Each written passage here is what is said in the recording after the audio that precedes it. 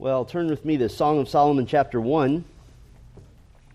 And in our opening message on Song of Solomon back in the fall, we said that since this is the revelation of God concerning the very highest ideals of human marriage, that we would take our time and savor each verse as we went along. And we've done that for 19 messages now. It's been a wonderful journey. For me, I hope it has been for you as well. It's been instructive. Just to get a flavor of the big picture of Song of Solomon one last time, I'd like to walk through select portions of the entire poem, and we'll build what we'll call a brief theology of marital love. A brief theology of marital love, and sprinkled in along the way, as I mentioned last week and this morning, I'd like to give you an example of a couple that endeavored to rise to the heights of what a godly marriage is supposed to be, Puritan pastor Richard Baxter and his wife Margaret. So we're going to jump right in here, a brief theology of marital love, and we'll have some concepts or we'll have some truths here. The first truth is marital love glorifies God. Marital love glorifies God. The story opens with the exclamation of Shulamith that she has a growing desire to be with Solomon. Both of them likely have known each other as children, but now they've blossomed into adults, and love has come between them. Chapter 1, verse 2, she exclaims, "Let him kiss me with the kisses of his mouth, for your love is better than wine. Your anointing oils are fragrant. Your name is oil poured out. Therefore virgins love you. Draw me after you. Let us run. The king has brought me into his chambers." And now Shulamith expresses her self-doubt to the young ladies who follow her around in the story, the daughters of Jerusalem. She's been working the vineyards of Solomon since she was a little girl, and she's not sure if she'll measure up. In verse 5, she says, "I am very dark, but lovely, O daughters of Jerusalem, like the tents of Kedar, like the curtains of Solomon. Do not gaze at me because I am dark, because the sun has looked upon me." And after that exclamation of self-doubt, she tests the waters now with Solomon. She asks Solomon where he will be so that she can come see him, so that she can be someone special to him. In verse 7, Shulamith says to Solomon, "Tell me, you whom my soul loves, where you pasture your flock, where you make it lie down at noon.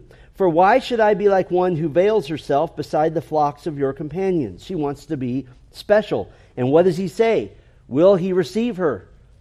Verse 8, Solomon says, "If you do not know, O most beautiful among women, follow in the tracks of the flock and pasture your young goats beside the shepherd's tents." Now they're out in the pastures together, and he declares to her in terms that they would understand culturally that she is the most special woman of all to him. He says in verse 9, "I compare you, my love, to a mare among Pharaoh's chariots. Your cheeks are lovely with ornaments, your neck with strings of jewels." It may be that he's even given her some jewelry, which he references here in verse 10.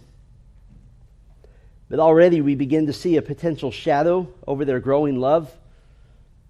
He has compared her to other women, the metaphorical horses of Pharaoh's stables. And while she is his favorite, the implication is that the other women, likely at this point at least one queen, are in fact already present. And we said this before, Naamah the Ammonite was probably already married to Solomon. But for now, the love between the two of them is growing. And having been together out in the pastures, Solomon, now the scene switches to him being back in the palace, back home, and away from her, and he's thinking about her. Why is he thinking about her? Because he can still smell her perfume. Verse 12, "While the king was on his couch," is just a word that means in his familiar places, "my nard gave forth its fragrance." And then later, they're together once again. They're out in the wilderness, in the forest, and they declare their delight to one another. And in a sense, they're playing house. In verse 15, he says to her, "Behold, my beautiful, my love, behold, you are beautiful. Behold, you are beautiful, my love. Behold, you are beautiful. Your eyes are doves." And she returns this, "Behold, you are beautiful, my beloved, truly delightful." And here's where they play house. "Our couch is green. The beams of our house are cedar. Our rafters are pine."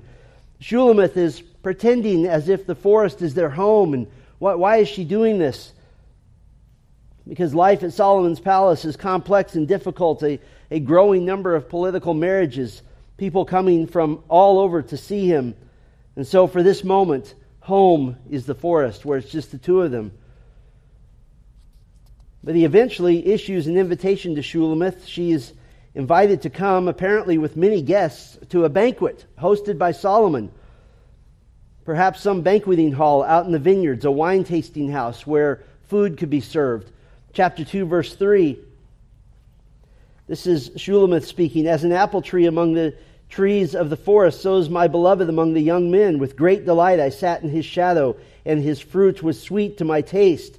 He brought me to the banqueting house, and his banner over me was love. This may have been and the most likely place in the story where he makes a public declaration of his love for her and his desire to marry her, asking for her hand at an official function. Now, we don't see her answer. That comes later. But in this particular moment, she's swooning. Of course she is. Verse 5, she says, "Sustain me with raisins, refresh me with apples, for I am sick with love." The Hebrew for sick with love is sick with love. There is no other way around it. She's just swooning.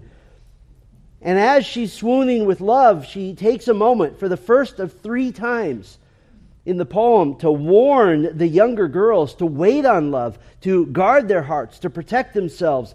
In verse 7 of chapter 2, "I adjure you, O daughters of Jerusalem, by the gazelles or the does of the field, that you not stir up or awaken love until it pleases."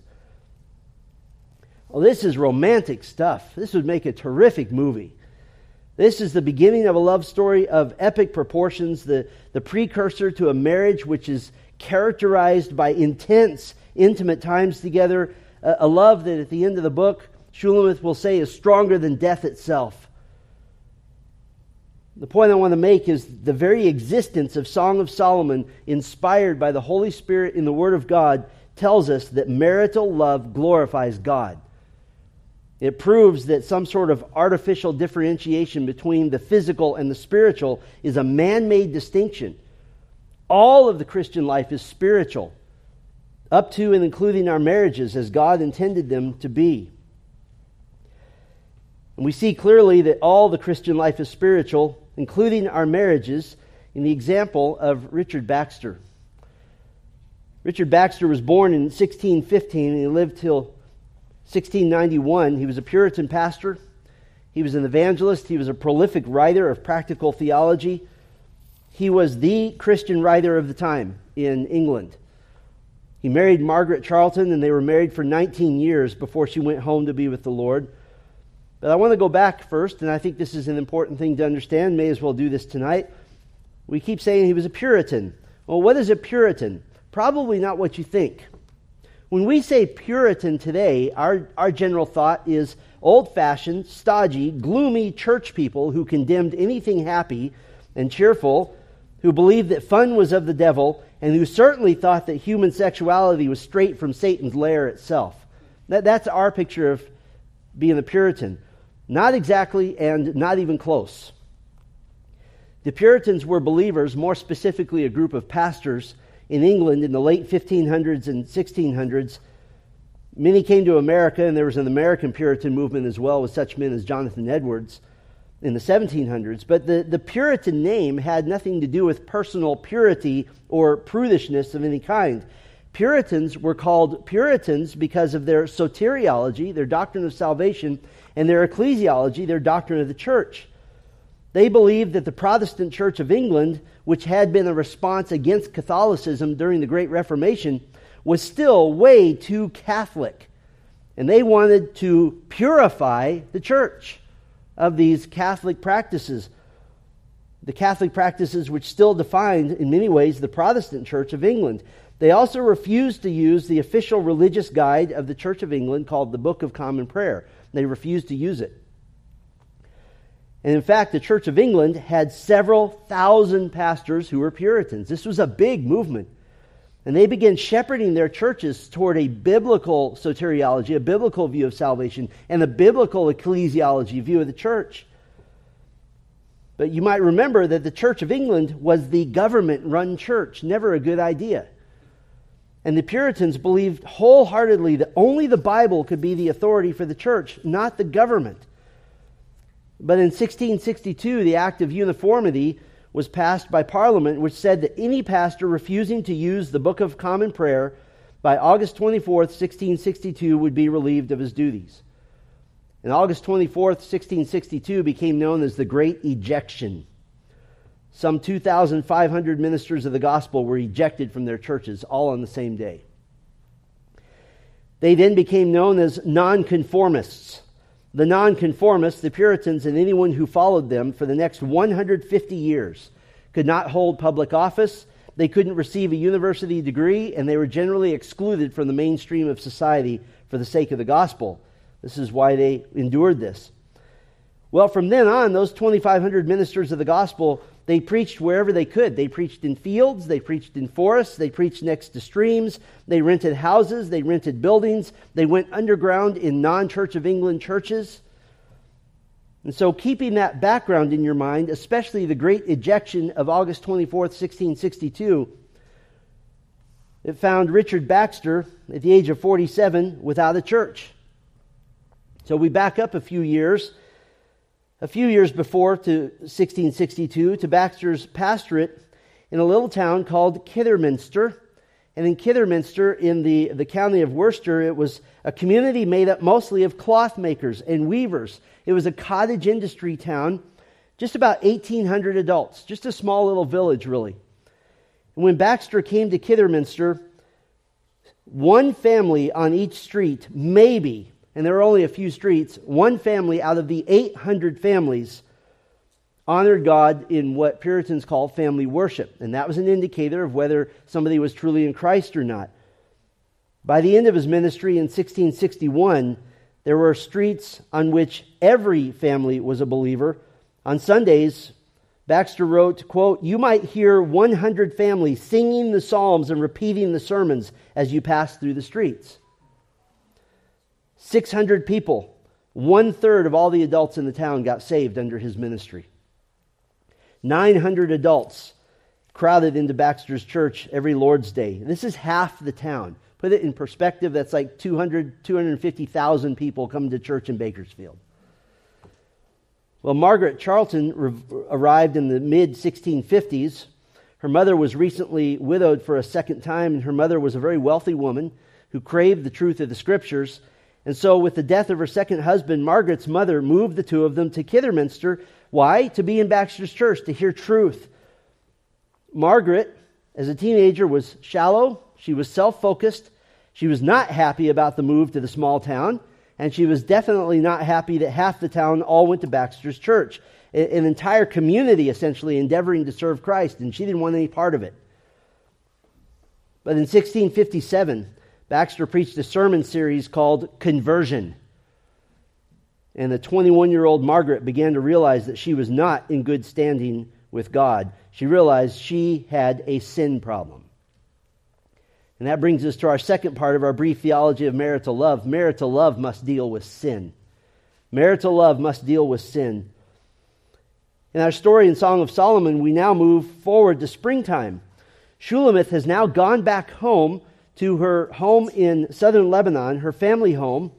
She's had some months now to think on Solomon's marriage proposal. But is she ready for marriage?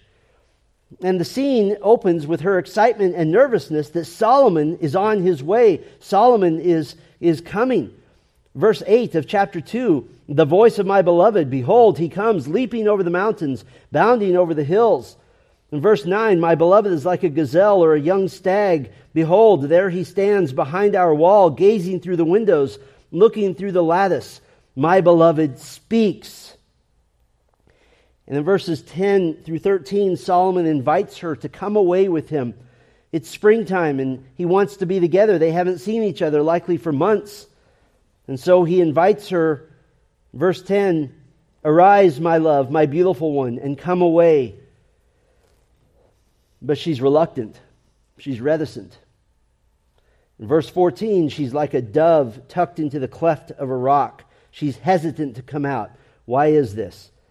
They need to talk. They have issues they have to work through. Verse 15, "Catch the foxes for us, the little foxes that spoil the vineyards, for our vineyards are in blossom." Shulamith has apparently not given her answer to Solomon because there is a major hurdle between them. The most likely candidate for the major hurdle is that she would be marrying the most sought-after man on earth at this time, only growing in popularity, and the offers from foreign kings to give Solomon one of their daughters just keep pouring in. But apparently she determines that she can win his love. She's head over heels in love with Solomon. And in fact, as they spend this time together in the countryside near her childhood home, they're almost overcome with desire for one another. So she shoos him away, but even in her shooing him away, she uses very suggestive language. In verse 16 of chapter 2, "My beloved is mine, and I am his. He grazes among the lilies until the day breathes and the shadows flee. Turn." And remember, we said this means turn around, run away. "Turn, my beloved, be like a gazelle or a young stag on cleft mountains." In other words, run away over the hills from which you came. There's an obvious sexual suggestion here as well. But before they're even married, they have to begin to come to grips with some issues. For Solomon, what will turn into a sinful inability to say no to many wives. A marriage must deal with the fact of sin. It has to. That love can be strong, but sin is a very fierce competitor. And the best marriages deal with sin in self and sin in the other, and spouses can come alongside one another trying to help and to do, as the Puritans put it, to help mortify sin or kill sin. Margaret Charlton had to deal with her own sin. She was not in Christ. She heard Baxter's sermon series on conversion. And one of the texts which Baxter preached in his sermon series on conversion was Romans 8:9. "Anyone who does not have the Spirit of Christ does not belong to him." Sometime after Margaret's death, Baxter found some papers, in fact, many papers that she had written during this time, papers the Puritans called self-judgment papers, a spiritual self-evaluation. And Margaret had written, and he didn't know it until after she had gone home to heaven, she had written a self-judgment paper on his sermon on Romans 8:9. He had preached 10 points in this sermon, and she filtered every point. She filtered her life, through every point. For example, Baxter's first point was this: "The Spirit of Christ is the author of the Scriptures, and therefore suiteth your disposition to it and guideth you by it." In other words, if you have the Spirit of Christ, you love the Bible. Margaret wrote this, judgment number 1. "I fear then that I have not the Spirit of Christ, for I yet feel no love for God's Word, but I am questioning the truth of it, or at best quarreling with it." And she continued self-judging through all 10 points of the sermon. And she finished this paper by writing, quote, "To go no further, it is now evident that I am a graceless person. I am none of Christ's." And she was convicted. Now, Baxter and Baxter's mother had long been praying for Margaret's conversion to Christ, and after this self-judgment, she began struggling hard against all of her bad habits, her self-centeredness, which had characterized her for many more months, but she couldn't stop her own sin. She was powerless. But Baxter wrote, quote, "But presently God seemed suddenly to welcome this returning soul." What do we call that? That's regeneration. She was a new creation in Christ. Just after her salvation, when all the people in Kidderminster who knew her were rejoicing in her salvation, there were many praying for her, Margaret began to start coughing, and it got worse. Some now think it was tuberculosis. All known medical treatments were tried. Later in her journal, Margaret wrote, "December 30th, 1659 was my worst day. I did not think then to be alive this day." Her doctor told her she was dying. She wasn't going to last. At this point, her body was totally racked and consumed with this disease. At her side was Baxter and Margaret's mother and other believers, as Baxter writes, who were, quote, "at prayer for this woman, and compassion made all of us extraordinarily fervent." On New Year's Day, 1660, early in the morning, Margaret sat up and began bleeding profusely from her nose. And all of a sudden, her breathing got better. Her cough stopped. And for all of his life, Baxter would credit the Lord with a miraculous healing. Margaret got stronger quickly until on April 10th of 1660, she declared a personal day of thanksgiving to the Lord for her full recovery. And for the rest of her life, she would celebrate Day of Thanksgiving, as she called it, every April 10th in honor of the Lord's mercy.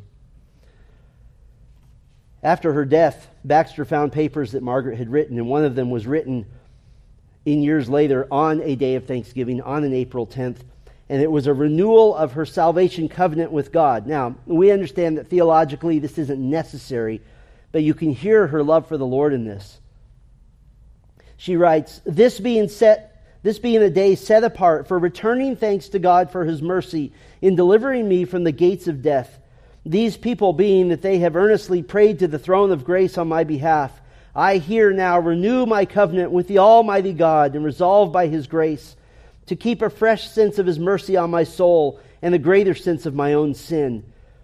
And then she writes pages and pages and pages of God's grace and kindness to her. And she majors on a determination to mortify sin in her life as an expression of her love to God. And she ends the paper with an admonition to herself. She says, Away then, O my carnal heart, retire to God, the only satisfying object. Let thy love to God be fixed and transcendent. Amen. She was a spiritual woman of God. Very spiritual. And that brings us to our third part of our brief theology of marital love. Marital love is a spiritual bond. Marital love is a spiritual bond. Solomon and Shulamith are still not married. She's considering what to do in all likelihood, but an event happens which apparently convinces her that she can't live without him, and that is a dream. Chapter 3, verse 1. On my bed by night I sought him whom my soul loves. I sought him, but found him not. What is this? She's dreaming that they're together, that Solomon is in her bed with her, but she can't find him, and there's a sense of panic. In verses 2 through 4, she dreams that she's running around the city, running around Jerusalem. She's running around Solomon's home and what would be her home. And when she finds him, she grabs a hold of him and would not let him go. She's bonded to Solomon at the heart level. They've formed a spiritual bond between them before they've even married. This is one of the reasons that we ought to take such care with each other in our marriages, because you have a spiritual bond. You can hurt the other person more than anybody else on earth can.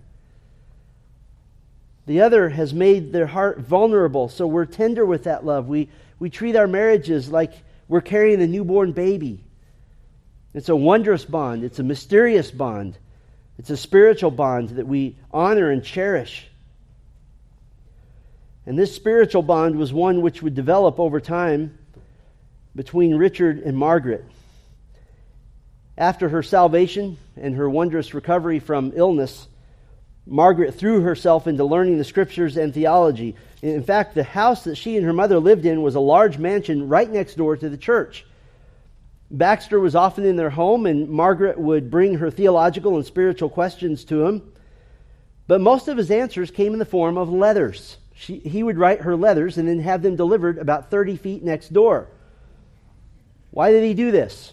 Baxter was a confirmed bachelor, and he believed he couldn't be a pastor and a husband and do both well. And he sensed that Margaret was interested in him for more than purely theological reasons. And so despite their house being next door to the church, Baxter most often communicated in writing to keep his distance and not encourage her affection. But now the winds of change were blowing.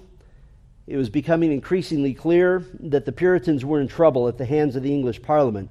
In 1660, Baxter went to London to fight the cause and to try to persuade influential people to not lay down the law in regard to standardizing all the Church of England churches. And you have to understand, in 1660, Richard Baxter was the John MacArthur of his time. He was the most well-known preacher in England with a growing ministry. Baxter would learn later that Margaret was devastated when he went to London and that she had pined for him terribly, both as her pastor and as a man she had hopes for.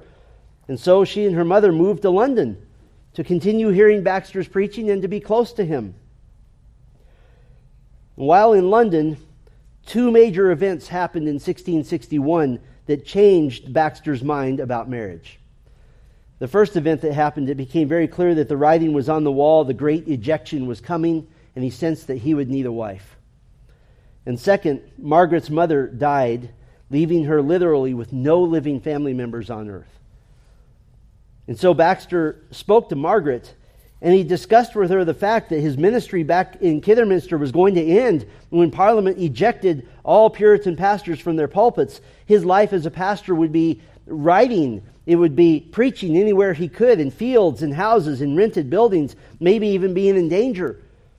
Her life would not be the traditional life of a pastor's wife, but would be perilous and uncertain. And she wholeheartedly pledged herself to Baxter. Now remember, the great ejection happened on August 24th, 1662. 2.5 weeks later, Richard and Margaret were married on September the 10th. Richard and Margaret were wholly Puritan in their married life, and that's not what you think it means. They honored God in the home above all. They shared in their prayers. They shared in their reading of the Scriptures. They felt very much more than having a personal quiet time. It was even more important for them to pray and read the Scriptures together. They maintained decency, order, kindness in the home. They practiced what the Puritans called family government, which is just the husband leading the home and the wife working hard to make his work more effective. That she saw herself as a Genesis 2 helper. Now, to many people's surprise, when they think of Puritans, they're not aware that the Puritans believed in the whole person in marriage. That there was, of course, a spiritual beauty in their marriage, which was focused on Christ, focused on eternity. But this was equally expressed in frequent physical closeness as well, frequent and regular sexual interaction aimed at pleasing one another. They aimed for the whole person in their marriage. One biographer described Richard and Margaret as, quote, two souls who love God and love each other with that sublime spiritual beauty in which souls are wed. Baxter and Margaret, they saw marriage in very, very positive terms. They saw it as a gift. They saw it as a calling. They saw it as a ministry to one another, something to work hard for, a discipline to strive after. And in fact, they espoused the Puritan view of marriage, which said that when you are choosing a spouse, it shouldn't be necessarily someone that you do love. It should be someone that you would love, with a steady affection and service. That marriage isn't based on an emotion, but rather should be based on character, on godliness, on commitment, on dependability, on responsibility. That this would grow into delight. This would grow into delighting in one another. And for them, it did. It brings us to the fourth part of our brief theology of marital love. Marital love is meant for delight. Marital love is meant for delight. Chapter 3, beginning in verse 6, pictures Solomon having sent his best litter, almost a portable room with a couch, which is carried by servants, to go all the way north to pick up Shulamith at her home in southern Lebanon. The strong implication here is that she has sent word to Solomon that says, what? Yes, I'm ready to get married. And accompanying the litter are 60 of his best warriors, and Shulamith is brought to Jerusalem like a queen. In chapter 4, verses 1 through 16, is a long expression of Solomon's joy and delight on their wedding night. He begins by describing her eyes, then moving downward, her hair, her mouth, her neck, her breasts. And then he expresses his abandonment to her love. In verse 6 of chapter 4, he says, until the day breathes and the shadows flee, I will go away to the mountain of myrrh and the hill of frankincense. Now, back in chapter 2, verse 17, what their wish is now coming true. He describes the anticipated glory of her love, incidentally, including in verse 12, the fact that she is a virgin, that she has saved herself for him.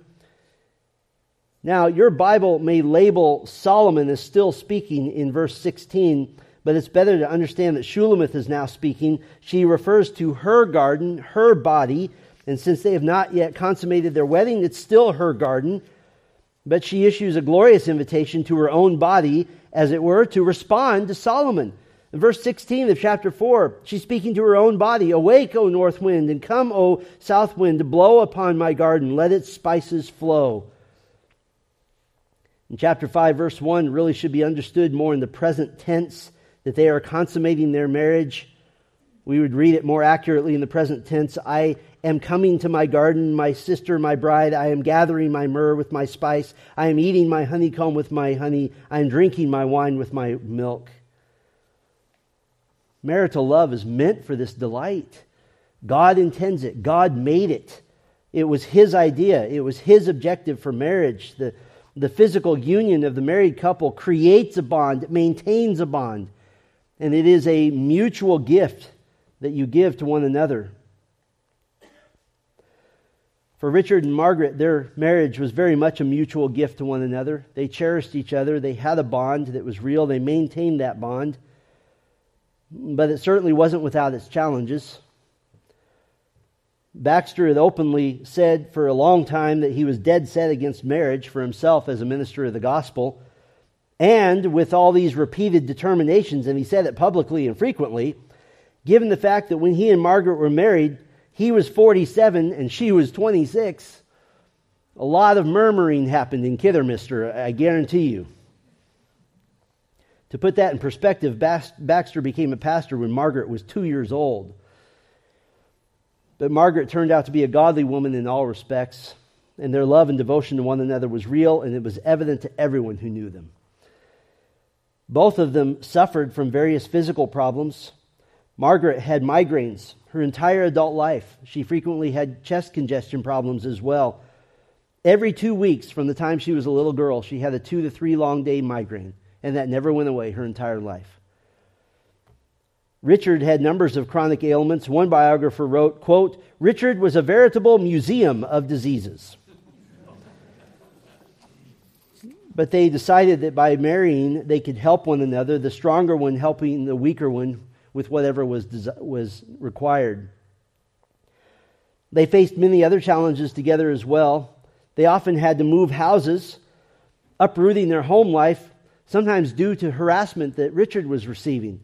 He was the object of continual reviling and ridicule and spying on him by his spiritual enemies, government officials, Church of England officials. And when the landlord of a house that they lived in would discover that he was a nonconformist, sometimes they were evicted even the same day. Both of them, of course, were highly aware of the other's sin. Margaret was high-strung. She struggled with fears of many kinds, though she battled those fears with her faith in the Lord. Richard was overly spontaneous and could be moody, downcast, and irritable when he didn't get his way. They both knew this about each other. And yet, despite knowing each other's sin tendencies so very well, they had a unique and tender closeness which both of them attributed to their one faith, to their one unified hope and glory. They spoke often of the fact that their sin would soon be taken care of. They were very heavenly minded. And they also believed in working at their marriage, that their sin wasn't something they swept under the carpet. They discussed it with one another. They helped each other. They worked at communicating and meeting each other's needs. And they committed to rejoicing in the Lord together. It became a habit for them to begin each day, and to end each day by singing a psalm together. They went through all the psalms on an average 4 or 5 times every year. Margaret was acutely aware of her own sin tendencies, and she felt that since the greatest calling of a Christian woman was to her husband, she believed that pouring herself into loving him was a tremendous source of her own sanctification. In other words, this didn't just make her a better wife, it made her a better Christian, and it eliminated a lot of other sin problems. This included, by the way, being a sanctifying help to Baxter when he was overly rash and spontaneous in his speech. Apparently, he took after the Apostle Peter somewhat. When he had spoken sharply to someone, she was there to remind him of his Christian duty to patience. And although Margaret was high-strung emotionally, she was very determined that her emotions should never control her tongue, should never control her speech. She had a reputation with Richard for calmness, deliberation, saying nothing to hurt or saying nothing that she would regret. No matter his mood, she remained calm and was a calming influence on him. And this brought him great comfort, and it helped his sanctification. Richard wrote that she had such a devotion to God and a strict obedience to the Lord, meaning the way she spoke to him, that through Margaret, quote, "God heaped on me many and great obligations to love and tenderness." In other words, Richard responded to Margaret's calm with a renewed determination himself. Margaret knew her own sin tendencies, and she gladly enlisted Richard to pray for her and to help her with these sin tendencies. The one episode of likely tuberculosis that nearly took her life was one of only 4 times that she was in danger of death, one of those being from smallpox. She suffered the recurring migraines her entire adult life, and this, coupled with other physical challenges, led to a fearfulness that she deemed to be sinful, and she wanted help with that. She also wanted help with the fact that she knew she had an overly sensitive nature. She was hurt too easily by others, and here was her problem. She was very good at picking up the unspoken needs and issues of others, but when other people couldn't read her mind, this hurt her feelings. This is what Baxter said, quote, "As she could understand people much by their looks and hints, so she expected all should know her mind without expressing it, which bred frustrations and discontent. See also normal marriage," right? But she knew those weaknesses. She fought them spiritually because she believed she was powerless in herself to do so. There's a 5th part of our brief theology of marital love. We'll call this marital love must be guarded and nurtured. Marital love must be guarded and nurtured. For the second time in Song of Solomon, we come to another dream, which Shulamith has, but this time it's sometime later, maybe even years after they're married. And there's a sad revealing of apathy that has set into their marriage at some level, at least on her part. The dream opens with her hearing the knock on her bedroom door. Chapter 5, verse 2, "I slept, but my heart was awake. A sound, my beloved is knocking. Open to me, my sister, my love, my dove, my perfect one, for my head is wet with dew, my locks with the drops of the night." It's Solomon, and he's eager for love with her. And her response, I paraphrase verse 3, "I'm all ready for bed, maybe some other time." She hears the latch of the door jiggling. Verse 4 says that her heart was thrilled within her. It's actually a word which can mean groaned within her, but thrilled is a translational option. But in either case, she does eventually have a change of heart, and she gets up in verse 5 to open the door to Solomon, but he's gone, and he's left something on the door. Verse 5, "I arose to open to my beloved, and my hands dripped with myrrh, my fingers with liquid myrrh on the handles of the bolt. I opened to my beloved, but my beloved had turned and gone. My soul failed me when he spoke. I sought him, but found him not. I called him, but he gave no answer." Solomon has smeared the myrrh that he intended for their time together on the door handle. And now she has regret. She calls out for him. In verse 7, she finds the watchmen of the city, and in her dream they beat her. The point being that there are severe consequences for not guarding, not nurturing your love. She runs into her friends, the daughters of Jerusalem, and she gives them a message for Solomon. In verse 8, "I adjure you, O daughters of Jerusalem, if you find my beloved, that you tell him I am sick with love."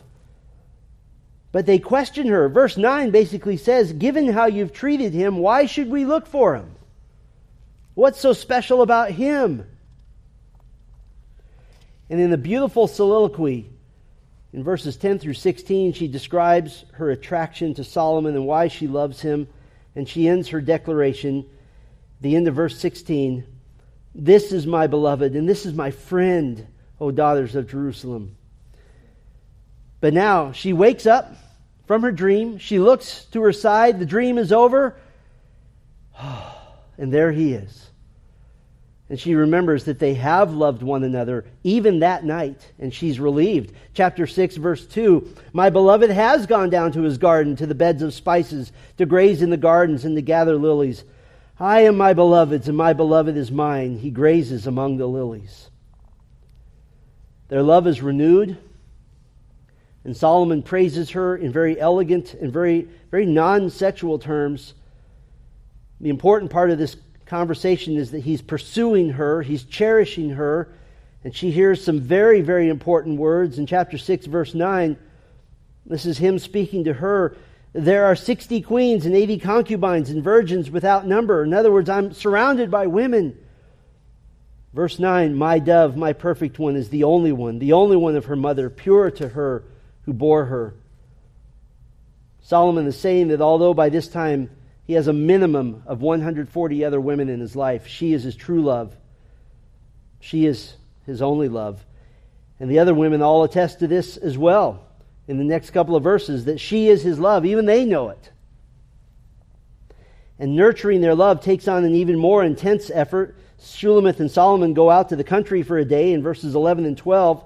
And Shulamith starts dancing for Solomon in verse 13. And apparently the daughters of Jerusalem are still hanging around Solomon. And Solomon says, why should you look upon the Shulamite as upon a dance before two armies? In other words, go away. This is none of your business. And she shoos away all the girls. And in response, unlike his non-sexual loving description of Shulamith in chapter 6, in chapter 7, verses 1 through 5, he gives a powerfully personal description, and he ends with an expression of his flaming desire for her in chapter 7, verse 6. How beautiful and pleasant you are, O loved one, with all your delights. Your stature is like a palm tree, and your breasts are like its clusters. I say, I will climb the palm tree and lay hold of its fruit. Oh, may your breasts be like the clusters of the vine, and the scent of your breath like apples, and your mouth like the best wine. What's the lesson here? You don't let apathy sneak in. You fight it. You guard your love. You nurture your love. And that takes effort. It takes effort. Well, Shulamith and Solomon are growing closer. And she's growing more assured of his love. Chapter 7, verse 10, I am my beloved's, and his desire is for me. But Shulamith has a plan. She's going to try to grow their love even more. Now, one of the ways that Margaret Baxter grew the love between herself and Richard was by being a tremendous helper to him. That's how she grew their love. Before they married, according to Baxter and everyone who knew him, he was hopeless in terms of caring for himself. He genuinely believed he was not long for this world, so he didn't really try. He didn't really keep house. He didn't keep himself. And although she had been raised in a wealthy household, Margaret took to cleaning every corner of their home, making certain it was always ready for guests. In fact, one of the 3 times that Richard went to prison for preaching without a license from the government, he landed in the Clerkenwell jail for a 6-month sentence. Margaret packed her things, had her best bed brought, and went to prison with him for 6 months. Richard later said it was one of the highlights of their life together.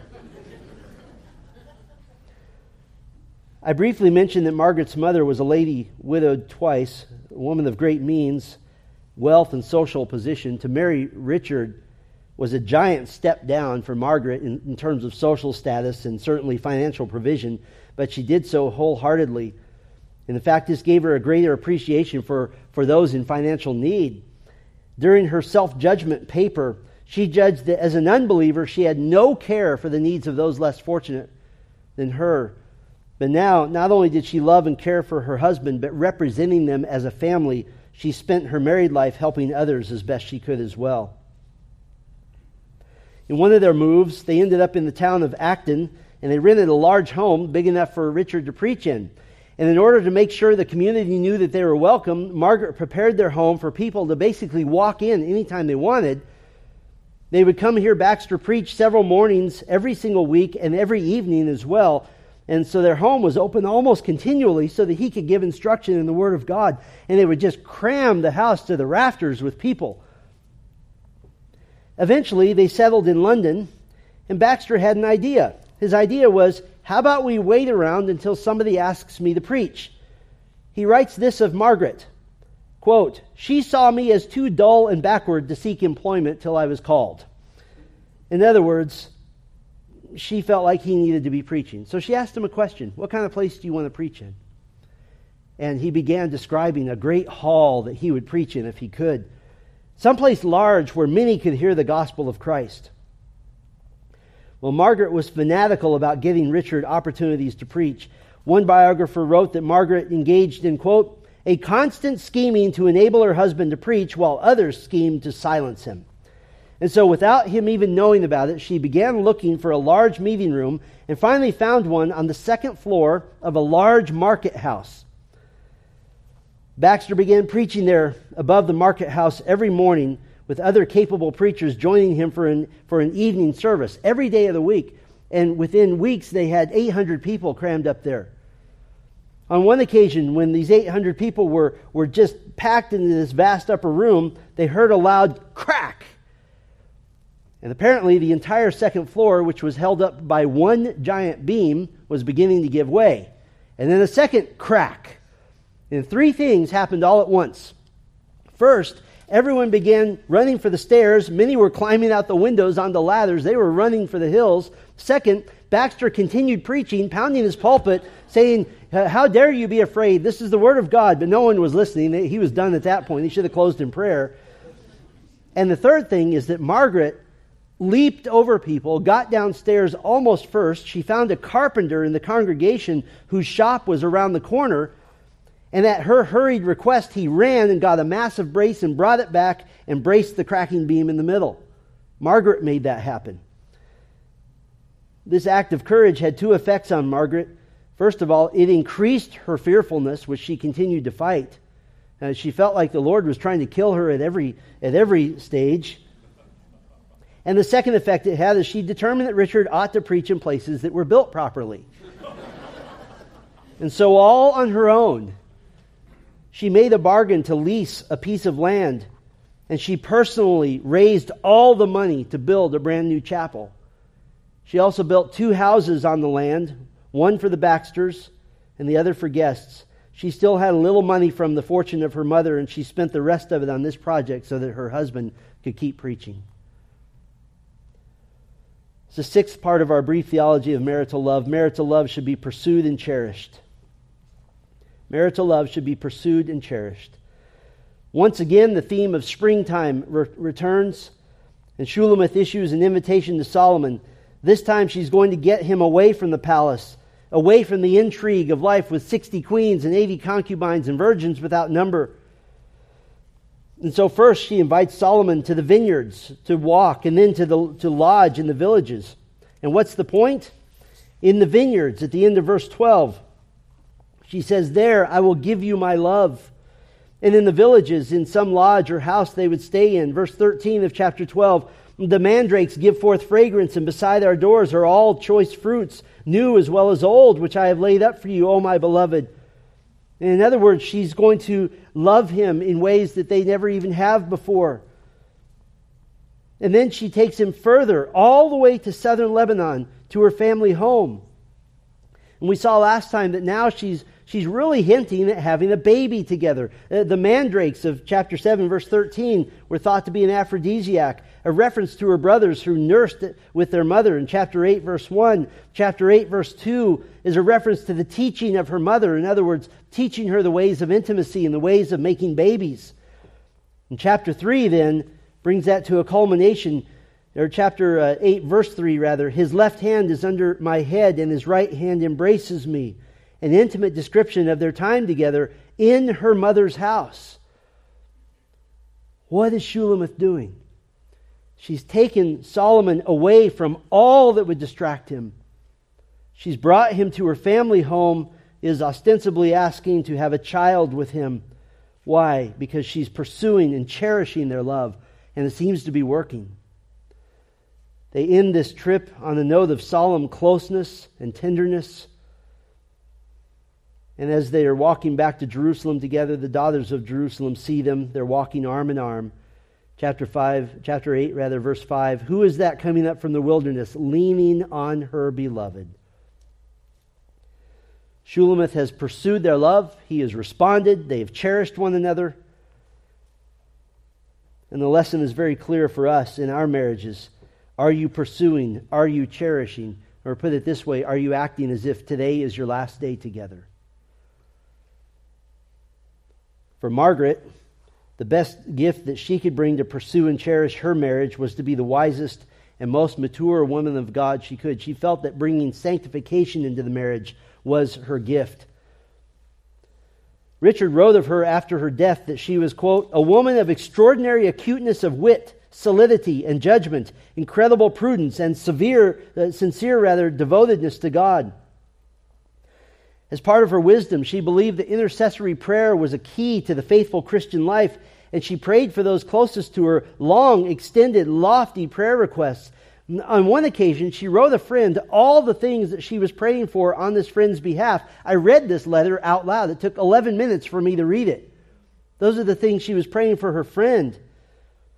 And going back in time to the time of her salvation, as her mother and friends in Kidderminster were looking for the fruit of salvation, one of the things that gave great evidence of change was something they discovered that her mother discovered. The house they lived in next to the church in Kidderminster was a massive mansion which had a large damaged portion in the middle of it. It was damaged in the Civil War of the mid-1600s in England, and the portion just wasn't used. It had never been fixed, but it wasn't used. One day, her mother couldn't find Margaret. And venturing into the unused, damaged portion of the house, she found a closet, and she heard through the door Margaret on her knees. Margaret had taken the illustration Jesus gave of a prayer closet, literally, and she went and found a closet. And her mother overheard Margaret praying, and she said that she had never heard such heartfelt, fervent, heavenly prayers. Now, I'll leave it to a mother to do this, but when her mother heard these prayers and knew it was Margaret in her prayer closet, she would bring all the church members who had been praying for Margaret's salvation to sneak in and listen to Margaret praying, standing out there, and they were all amazed at her passionate love for the Lord. Margaret attributed whatever wisdom she had to a life of prayer. She also had a very logical and analytical mind. She was analyzing everything all the time.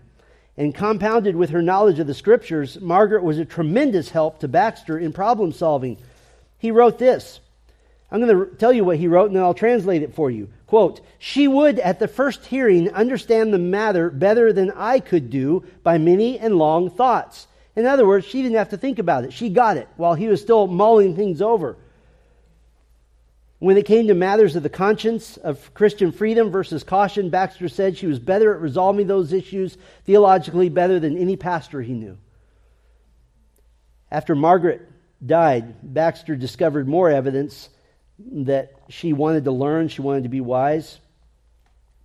He didn't know this, but she had kept all the letters that he had written to her, all the answers to her theological questions before they were married, in those years before their marriage. I wish I could say that the story of Solomon and Shulamith ended in chapter 8, verse 5. Who is that coming up from the wilderness, leaning on her beloved? And if the curtain came down there, that would be a beautiful ending. But we have one final part of our brief theology of marital love, and that is marital love must be exclusive and holy. Marital love must be exclusive and holy. The second part of chapter 8, verse 5, they're passing the apricot tree. It's not likely an apple tree, more likely an apricot tree. There was not only the tree under which Solomon himself was either conceived or in which his mother went into labor with him, but it was also under the same tree that Shulamith had awakened Solomon's love for her. Chapter 8, verse 5, "Under the apple tree I awakened you. There your mother was in labor with you, and she who bore you was in labor." And this is the crucial moment in the whole poem. This is where everything is aiming towards. All throughout, they've been dealing with the problem of other women in Solomon's life, of the political marriages and alliances. But after pursuing and cherishing Solomon, getting him away and being intimate with him many, many times, she makes her request. Verse 6, "Set me as a seal upon your heart, as a seal upon your arm. For love is strong as death, jealousy is fierce as the grave. Its flashes are flashes of fire, the very flame of the Lord. Many waters cannot quench love, neither can floods drown it. If a man offered for love all the wealth of his house, he would be utterly despised." What is she asking him for? She's asking for exclusive rights to him, not to be his favorite love, but to be his only love. And as we saw last time, the white space right after verse 7 screams the silence of Solomon. And as the poem closes, Shulamith withdraws once again like before they were married. She asserts ownership over the vineyard of her own body in verse 12. And she's separate from him, and again with her friends like when she is single. She apparently will not take second place in his life, particularly to a bunch of other women. And so she patiently waits. And Solomon loves her. Solomon longs for her. In verse 13, "O you who dwell in the gardens," he says, "with companions listening for your voice, let me hear it. He longs for her. But history shows that he couldn't bring himself to be rid of his other wives. And yet she continues to invite him on her terms, in her timing now. She continues to woo him, to hope for his love. In verse 14, "Make haste, my beloved, and be like a gazelle or a young stag on the mountains of spices." She's saying, I'm here. I'm here. I will give you all of me. But it will be only me, because our love must be exclusive. It must be holy. And as the curtain comes down now on this grand love story, as we saw last time, it leaves an unfinished feel to the story. We've come face to face with the fact that the relationship needs redemption. The unfinished business is that sinners, even in a marriage with intense love, need a Savior. See, ultimately, Song of Solomon brings us face to face with the fact that a marriage must be made of three: a husband, a wife, and a Savior for both. Now you might be wondering, why on earth do we have all this information about Margaret Baxter? Writing of her life and her marriage, their marriage together, was how Richard Baxter worked through the grief of her loss.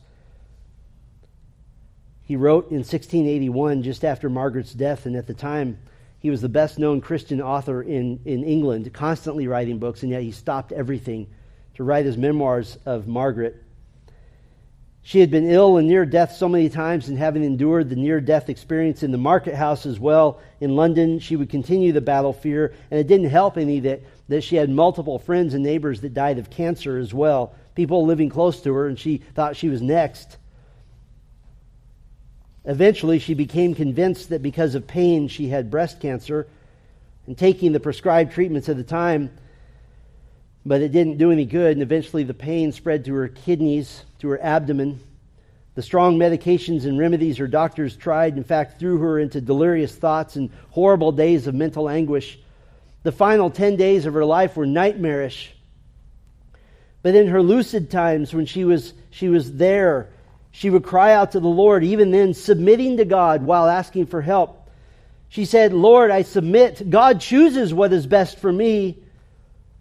She sung psalms which she had long ago memorized, but she also cried out to God asking for mercy. Her last words on this earth were a prayer: "My God, help me. Lord, have mercy on me." And He did, because with those words she went home to heaven.